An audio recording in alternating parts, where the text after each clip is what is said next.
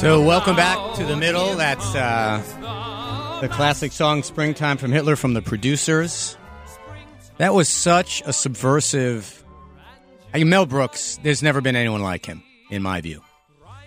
We can devote a whole episode to Mel Brooks.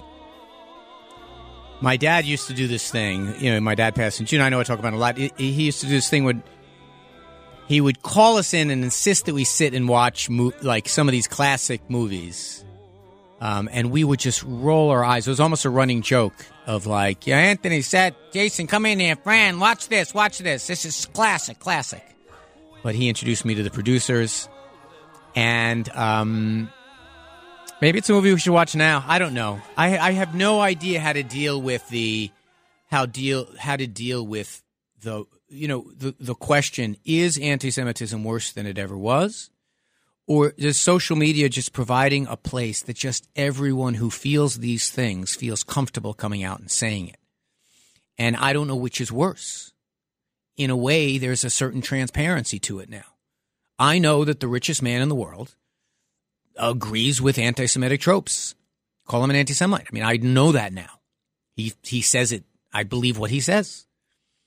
Am I better off knowing that? I mean, I know that you know, the reaction that the only reaction that Musk or that any company that cares about is how it affects their bottom line. And if you look at how the bottom line he has basically pissed away the value of that company by letting it become a cesspool of hate. And I said this, I did a whole episode on this, you know, when people say, I had no problem with Musk taking over because I said no one believes, you know, this whole idea of free speech. He's got a company. And if he wants to sell advertising, he can't have anti-Semitism all over the place. And sure enough, just this week, in the last 24 hours, IBM, Apple, Lionsgate, and the entire European community says we're not going to run ads anymore, and they're losing money. And he bought an asset for $44 million, and it's worth like 18 now. Brilliant businessman. But it's everywhere. And then there is these people who apparently don't realize what they're doing is anti-Semitism. Let's give them the benefit of the doubt that they don't know what river to the sea means. Let's give them the benefit of the doubt. But that is an anti-Semitic trope. It means that who is between the river and the sea? Those are Jews. Anyway. So let's go back to our calls. 800-848-WABC, 800-848-9222. Nick is taking your calls. We'll be here till 4:00. And let's go to Lewis in New Jersey. Hey, Lewis. Ciao, Anthony. I'm not going to comment on the anti-Semitic thing. I think a lot of people have been doing that. And besides, it's a 3,000-year-old problem, so you really cannot solve it within a few minutes. But I want to make a comment about Chip Roy saying that Republicans haven't done much. And I agree with him, but from the negative side. In other words, yes, it's a good thing that the Republicans haven't done anything, because I don't agree with the Democrats that somehow you have to have another urban program, another midnight basketball program, another contract fixing this and that. That's oftentimes not necessary. Somehow, so that politicians can campaign on and say, "Well, I did that and I did that." Some new law that we don't need, like do not spit on subway platform. Guess what? People spit on subway platform anyway. It doesn't matter. I mean, let's face it. We have these laws that we don't need. We have mountains and mountains of statutes that we don't need. But politicians like to have their names attached to it. And yes, I wish Republicans don't do anything, because we need less government, not more government. That's an excellent argument, and I buy it. Except, let me ask you a question.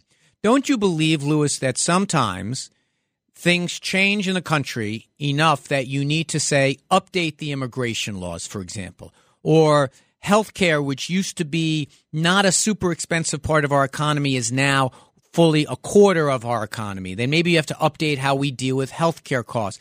Or sometimes because we're living longer, we have to deal with programs for senior citizens. Even if you just do the bare minimum, like keep the government open, you still have to do something. Don't you agree? I agree with that, but I believe in the Enlightenment's views of from Thomas Hobbes to John Locke to Thomas Jefferson. Small government is better. Now, when you mention, let us say, as you did, Social Security. For thousands of years, human beings have lived without Social Security. They've lived just as long and just as healthy, probably even better. Wait a minute, hold on. Wait, that's not true. We had a poverty rate of about 40% among seniors before it was passed. Poverty rate is how you measure it, okay? You know, they were poor. They were poor. Liars figures, okay? So, I mean, we can get into the social administration issue, but the fact of the matter is that, yes, of course, there is reason to think that government is necessary. The primary function of government has been, one, to protect the state against foreign enemies, and number two, to protect the state against internal enemies, in other words, criminals. That's the basic one. Everything else is gravy. Now, if you want to have the government, the programs, the midnight basketballs or whatever, yes, you can do that on a local level. You can have churches. Well, I hear you, but Louis, I got to tell you, you've brought a lot to think about. This is a fundamental philosophical thing about government. But the problem is that government philosophy doesn't cut it after a certain point. By the way, just apropos of this, I highly recommend you, Louis, and others. There's a documentary that looked at the debates between F. Lee Buckley, William for Buckley, and Gore Vidal during the 1968 conventions, where they just sat two brilliant men, a brilliant conservative and a brilliant liberal, and they hated each other. So it was very colorful as well as everything else. And you realize pretty quickly that the bumper sticker versions of conversations, the small government is the best government. I think that that's by and large probably right, except does that mean then that programs that help us become a better, healthier country, that helps us compete economically, that helps us create rules of the road so that companies and businesses don't cheat the rules and make us sick, for example, that things that increase our life expectancy, like the Clean Water Act, like laws that require sanitation services, that laws that require fire safety, that laws that require people to do things they might, left to their own devices, not do, but make us all healthier and safer and better off. The Social Security is not a great case to make from my perspective because Social Security has worked. It's been a remarkable success. We had a poverty rate of about 35% among seniors. Today it's in the single digits. That was a great program.